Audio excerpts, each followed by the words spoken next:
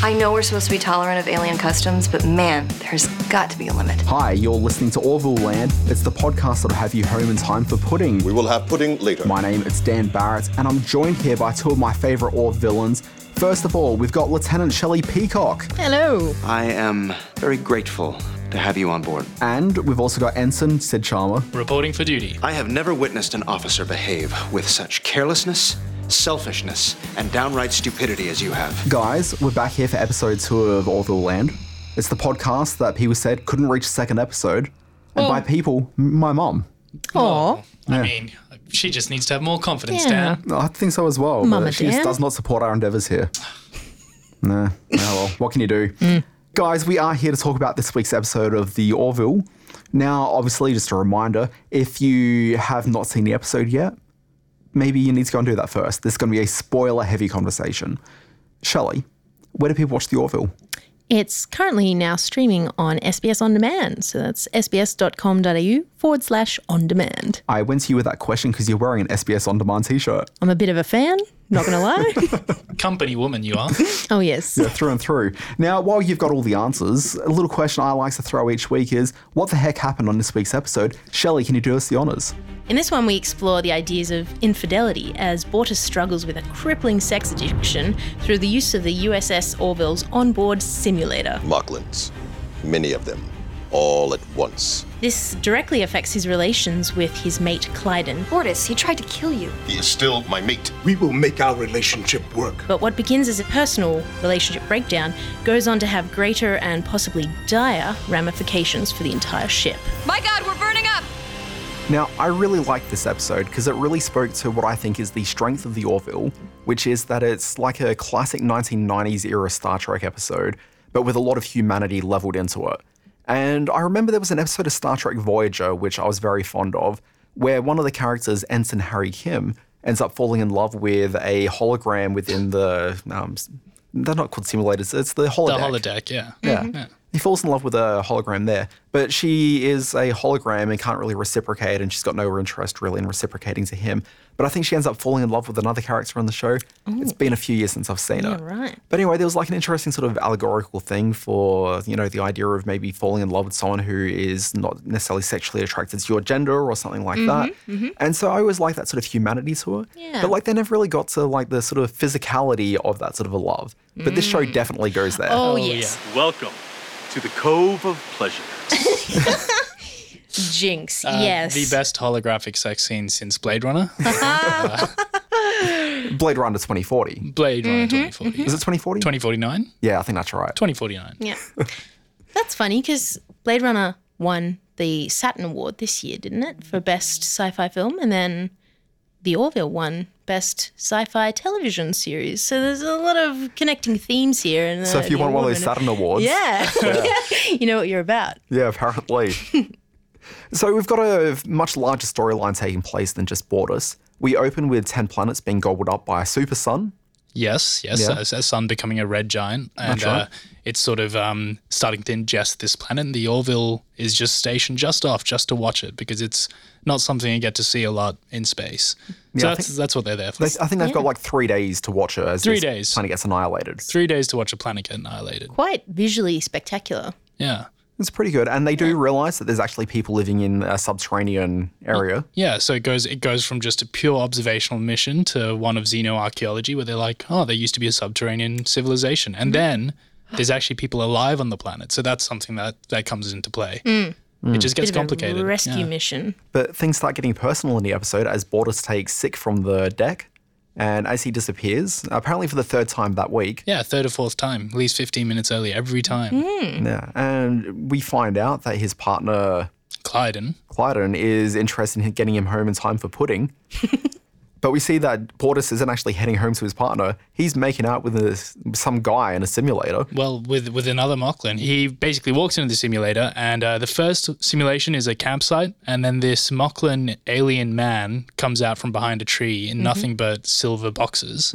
Silky silver. Silky silver Yeah. boxes. And you're like, okay, this is a bit strange. And then it gets stranger, and then there's kissing, and then there's touching, and then the camera dips to black. And then we've got another similar situation later on where he's in a dungeon And I remember Dan really enjoying that one. Yeah. What are you suggesting? I'm not suggesting anything, Dan.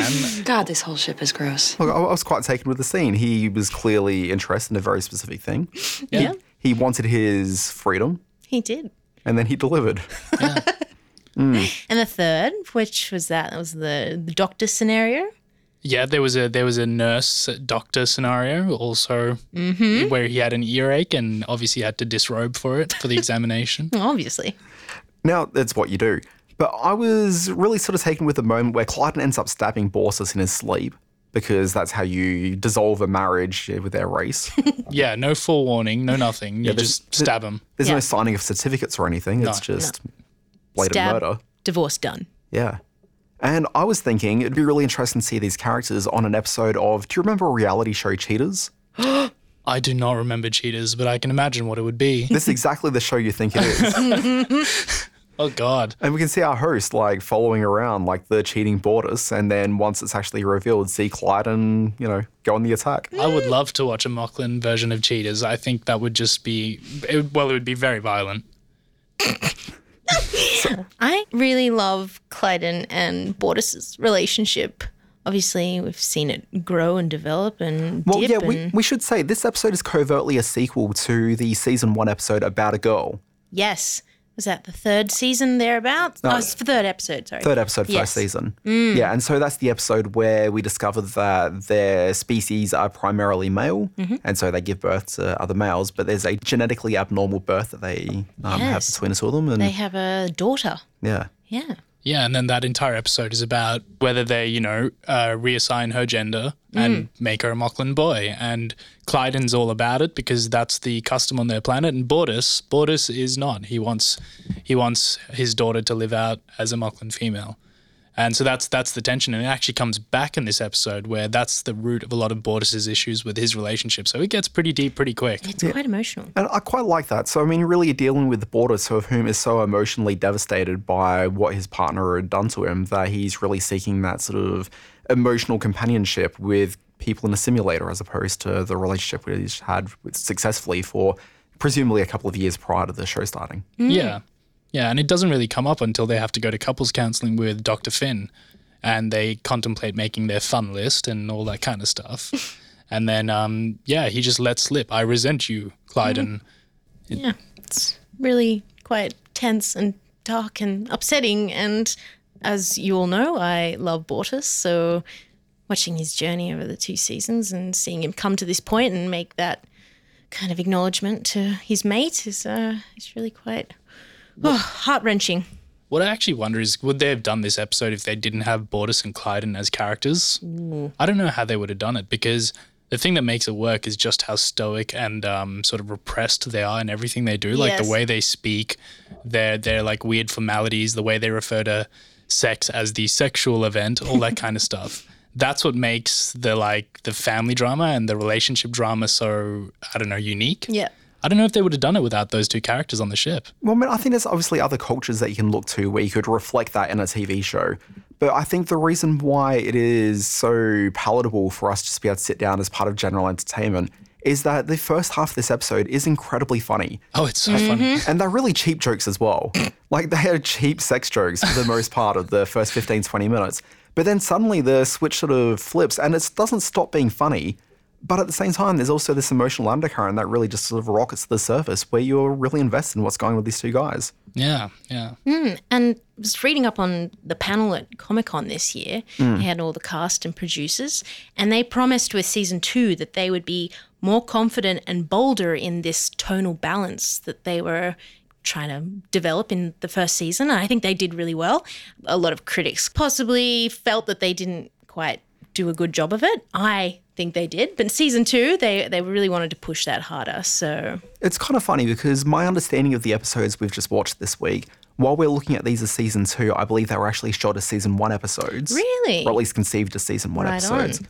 But I do think towards the end of that first season, they really got quite confident in what the overall tone was and how to find that balance between the drama and a comedy. yeah, because as you said before, the first half of the episode is absolutely hilarious and, laugh out loud moments. And then at the end, it's devastating. And 45 people die at the end. Far out.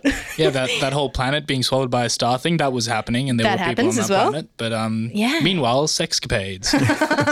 so it's really, it is surprising how they managed to shift through either story and kind of keep you really on board with both of them. More so the Border sexcapade story, but and they do that really well. Yeah. Now, Bortus isn't really just looking for a escape with people in a simulator, but rather it really seems like he's got an addiction happening.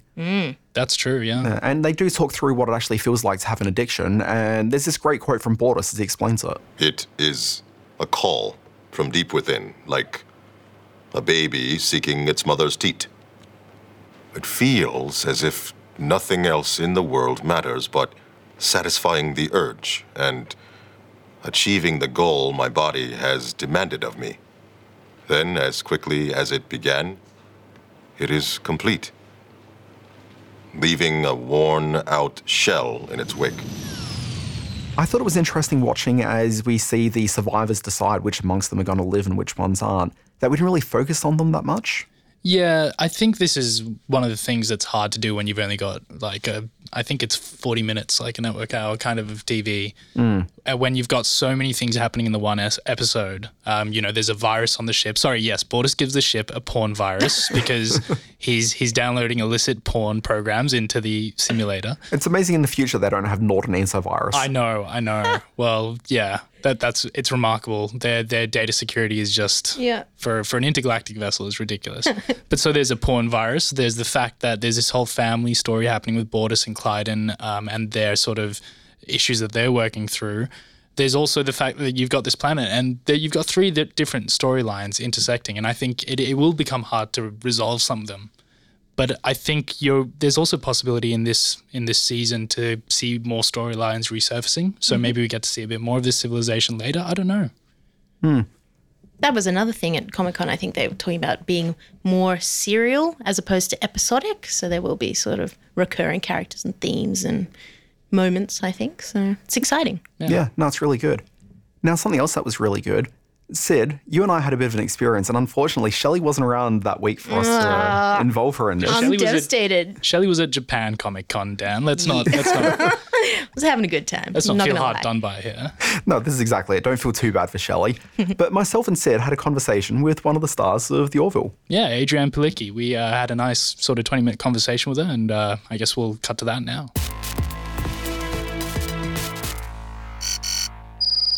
Hey, Dan. Hi, Adrianne. How are you doing? Good. How are you doing? Yeah, I'm doing great, thank you. Thanks for joining us this morning. I was really interested with your role because you're the ex-wife of the lead character.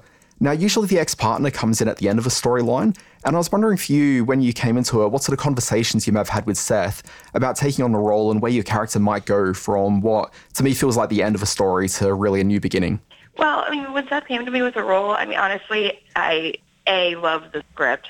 The blue liquid kind of sold me weirdly on the character, but my biggest concern was, and probably a big part of why I loved her so much was that it was going to be a challenge for me to hopefully get the general public to like her because, you're starting off with this infidelity and, your main hero is obviously hurt by this woman and she comes back into his life. So that was a major challenge for the character. And over time, I think she did that. But, the fact that she's, in a weird way, his better half still. So that's kind of, where we started off with the conversation and with the characters themselves. Because, Seth and I have known each other for so long that it was just like old hat to fall into that kind of rhythm of two people who knew each other. It was kind of like finding the fine lines and the details between where you can like her, where you shouldn't like her, and keeping the audience a little bit on their toes as to see if she's good or bad. Yeah, you said you've known Seth for a while. I know you've done a Family Guy back in the past, but is that the only way that you know him, or have you got like a relationship sort of beyond that?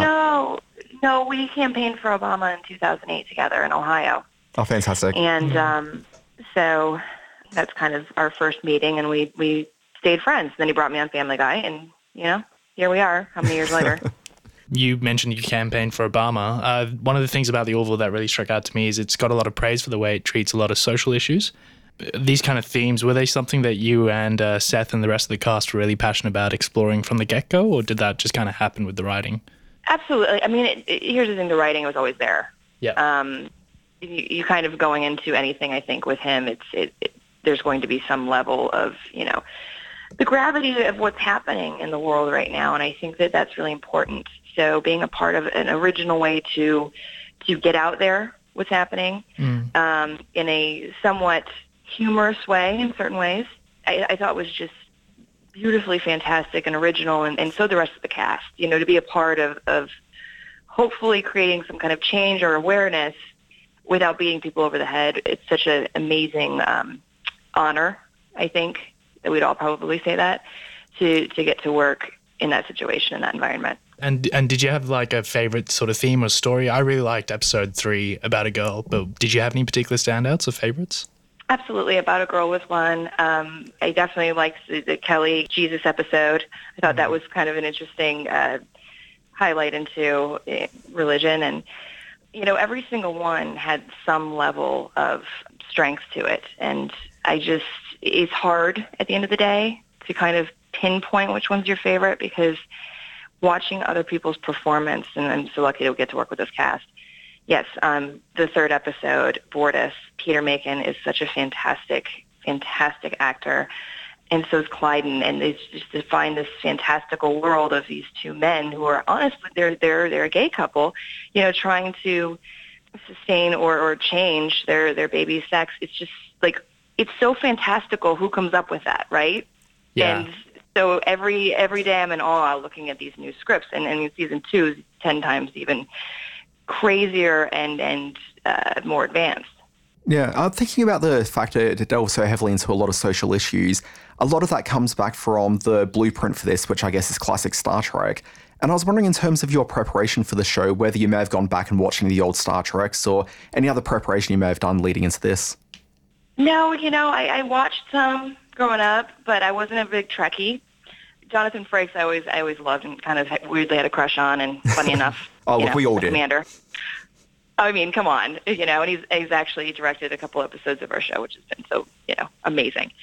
But other than that, outside of Spaceballs, I was really not kind of into that that element. But that's the thing about this. It's like, you don't have to be a space nerd, and I say nerd with a lot of love, to still get the show, because it's just, space is a vehicle to ultimately tell a story of relationships. And that's why I was really drawn to it as well as Star Trek. I think very similarly, it's not just about these per episode serialized show. It's about maintaining these relationships as you go through it, and it's about the crew, So it happens to be on a ship, but, it could have been on a boat or whatnot. You're dealing with aliens, but it could be anything, So I just kind of looked at it like this, okay, this is where I'm at, and I'm going to live this world as though I understand what I'm saying. And the big words that sometimes Seth and, will make up. But it's really fun because, you get to see people like Seth and Scott Grimes in their element, growing up loving Star Trek and getting to be on the bridge. And it's contagious. It's infectious. So, I too feel amazingly lucky to be on that bridge because of them. You've mentioned a lot of your stars, and you were talking about the idea of the crew just a short while ago. And I was thinking a lot of the, appealing aspects of the show is the camaraderie that you experience between the characters. And I was thinking for you as an actress coming into a brand new cast and meeting a whole lot of new people, how long it took for that bond to exist behind the scenes with the rest of your cast? It took no seconds. It's funny enough because some of us knew each other because, Seth did bring a lot of his good friends onto the show. I've known Jay Lee for 10 years and Scott and Jay Lee have known each other, and Seth has known Scott. Like, there was just a lot of friendships already there and established, and everyone else could not be more fabulous or fun. And all of our characters are completely different in real life, and we all just bond. I mean, the first season, every Saturday, we were working, 15-hour days. On our one day off, we would all get together and have dinner. That's how much we love each other. And I know everybody says that, but truly, some of my best friends I have found on this show. No, that's really great to hear. Which is it's just rare, and I think that it probably translates to the screen. I hope so. Yeah, well, I think it definitely does. And another thing, other than the regular cast, is just the amount of cameos that we see in the show, like Liam Neeson, Charlize Theron, Rob Lowe as Derulio. I was just wondering, has it been working on one-off eps with cast members like this, and are there any particular stories or favorite moments that you've got? Well, here's the thing. So getting to lay in a bed with Rob Lowe is, like my 14-year-old's dream. Do you know what I mean? Like my inner self watching him as a teenager, like that was just surreal. Of course. Also, what an amazing human. He loved being in the makeup. He loved the character. He was so fun to work with. And on top of that, getting to beat the crap out of Charlize Theron, like not only beat the crap, but have an actual fight with this person that I've idolized as an action hero as well, like for many years. One of the most beautiful women in the world. It was just so fun to get to play and do something like that nobody else gets to do, Now, look, in fairness, while you may have thought that you had the thrill of beating up her as, the action star, you've been Wonder Woman for a little while, so let's not discount the gravity that you're bringing to that fight. Yeah, I mean, listen, I've done that and John Wick and all the things, but but again, this is somebody I look up to, because she also likes to do her own stunts or as many as she can, and just, and we were really fighting each other, not fighting each other, but stage fighting each other with us, and it was really, really fun to get to play with somebody who was equally that into it and so talented. So that was a peak in my career for sure. Yeah, absolutely. That fight was quite impressive as well. Trust me, the male crew members on set were all watching. I bet they were. Every time we rehearsed, it was just nobody was working. Well, they just wanted to make sure the craft was really being depicted in the right way. Right, exactly. Yeah. Is there a guest star at all you'd love to see come onto the show? I mean, so many. But that's actually a really good question. I have not been asked yet. But I'd have to think about that. Can we come back around to that? Yeah, sure. If anything comes to mind, let me know. In the meantime, I was thinking about your career. So when I think about Adrianne Palicki, I think about more the just general drama projects you've done. So Friday Night Lights comes to mind for me a fair bit. I really like the 2 episodes of Lone Star that we got to see. And also there was About a Boy, which I was a big fan of that show back in the day. But broadly, if you look at your filmography, you've done largely sort of genre affair. And I was wondering if maybe you're lean towards that a little bit more when you're trying to find a role, and what it is in your mindset when you are trying to latch onto what that next project's going to be. What's so funny is, after doing Friday Night Lights, it really didn't think of the genre world that much. And it actually came to me weirdly. It was like I did, Supernatural and a couple of things that were, a little sci-fi beforehand, but it just kind of started to become a theme, and, I think it was the action stuff that really kind of started to sell me. And there was 7 years of my life, I feel like I only did action things. Yeah. And a lot of them are genres, you know what I mean? A lot of them are either comic books or in space or, you know what I mean, futuristic, whatever they are. And I kind of fell into it, but I loved it, and it's weirdly like a home and a safety net for me now that I just feel so comfortable in. And just kind of having grown up in that world of comics and whatnot, it's been super fun to get to be a part of that, and to be liked in that world is even bigger, because the fans are what, make or break any genre. So. Yeah. Now, have you filmed production for season 2 yet? Season 3? Oh, sorry, season 3. Well, let's phrase that question again. When do you start back for season 3? Oh God, I hope there is a season 3. Oh, it'll happen. I'm waiting. If so, I think it would probably be, spring. We'd be back. But I fingers crossed, because, this is such an amazing show to work on. And like I said, just, getting to work with your buddies every day, it's kind of special. If it does go through to season 3, have you been given much of an idea of where the show might be heading, or a few fun things that you might be able to do in it? Like I said, I don't even know if there's a season 3. So conversations aren't that developed yet? Literally, I don't think they've been developed. If they are, they're probably ideas right now. So that's a big deal. It'll Fingers happen. Crossed. Yeah, it'll happen. I know there's a couple of scripts out there that, in the hopes of season 3, but I don't really know what they are. Fantastic. So in the meantime, have you got another project that you're working on? No, right now I'm actually trying to develop something that my writing partner and I wrote together called Good Morning Joan, and just getting together the all the things that go into making a project. So right now that's kind of what I'm focusing on, and really enjoying some good time off. So that's looking for maybe a little something here and there, but really just kind of taking my time, be with friends and family. Well, that's great. Adrianne, thank you very much for your time. We appreciate it. Thank you so much. I appreciate it. Yeah, and best of luck with the project you're working on, as well as possibly a season 3 of The Orville. Hopefully a season 3 of The Orville. Yeah, I like where your head's at. I appreciate it. All right, thank you, Dan. Thank you. So that was Adrianne Palicki. I have to say, she was incredibly lovely. Yeah, she was really warm, and it was great. Yeah, she was great. I was really smitten with that conversation. Yeah, likewise. Now, each week on the show, we do like to go in depth about some of the aspects of the show, sometimes maybe the cultural movements or the technology in the show. Now, Sid, you're the one that's really going to be driving this segment.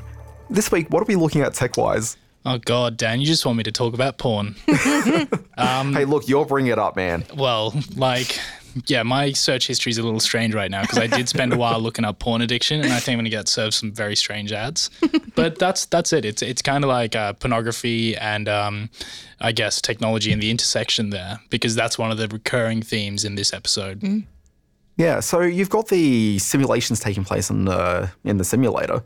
And I do wonder, first of all, do they hose that down every so often? Oh, I don't know. There has to be like some kind of purge protocol where just like a really high fire just burns through it, and then they deoxygenate the room and it's clean. But maybe they just open it up to the suction from space. Yeah, exactly. Yeah, vacuum it.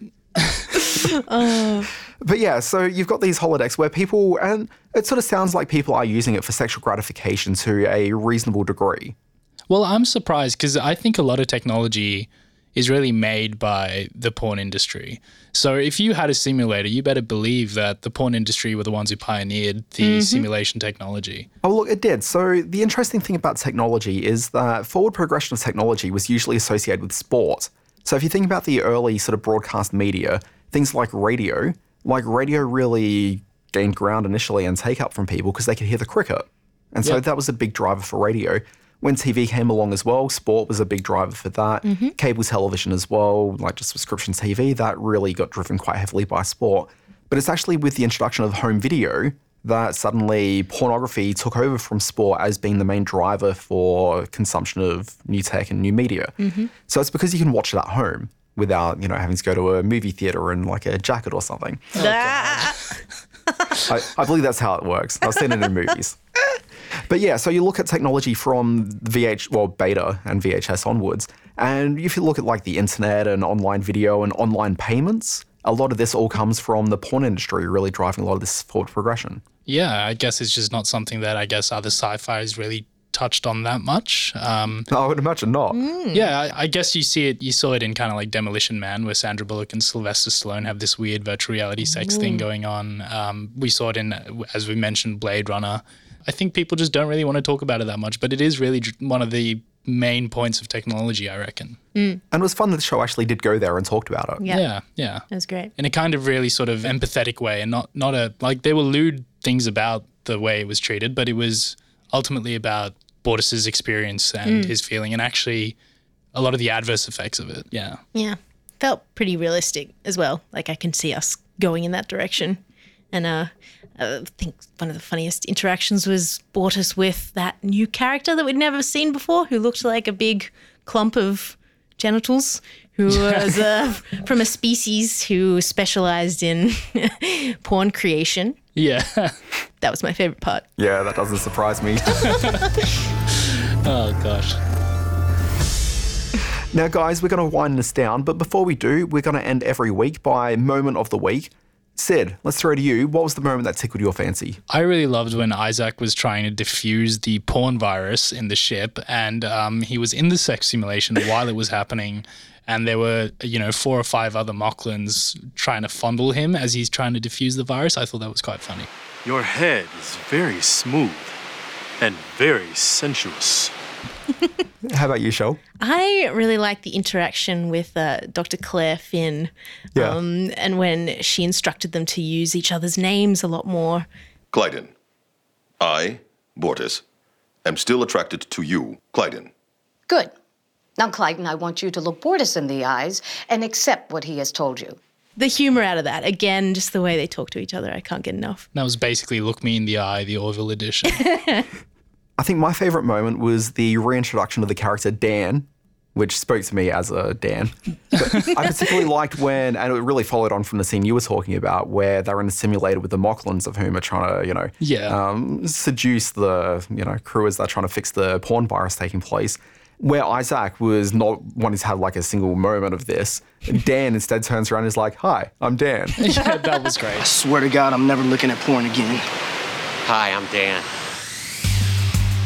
Guys, it has been a pleasure talking all things Orville at Orville Land with you both. Yeah, it's been a pleasure. Yeah. Thank you, Dan. As usual. Sweetness. Sweetness indeed. Lieutenant Shelley Peacock, people can find you on Instagram. _hellbells with a Z and then another underscore. Sid, you're around and about. Yeah, also on Instagram, I use my magician name, which is my last name backwards. It's at AMRAHS. That's where you'll find me. Indeed, people can find me on pretty much any social media platform you want to, take a bit of a go at, at the Dan Barrett. Anyway, we'd like to hear back from people as to what they thought of the first few Orville episodes. Folks, this has been Orville Land. Thank you very much for listening.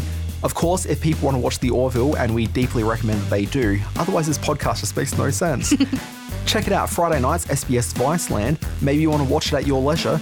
You can watch it anytime at SBS On Demand, and that's sbs.com.au/on demand. On demand, yes. Yeah, or through your apps of choice. That too. So yeah, watch Orville, come listen to us at Orville Land, and we'll be back next week talking about Episode 3, Season 2. Thank you very much. We'll be back next week. Bye. Bye.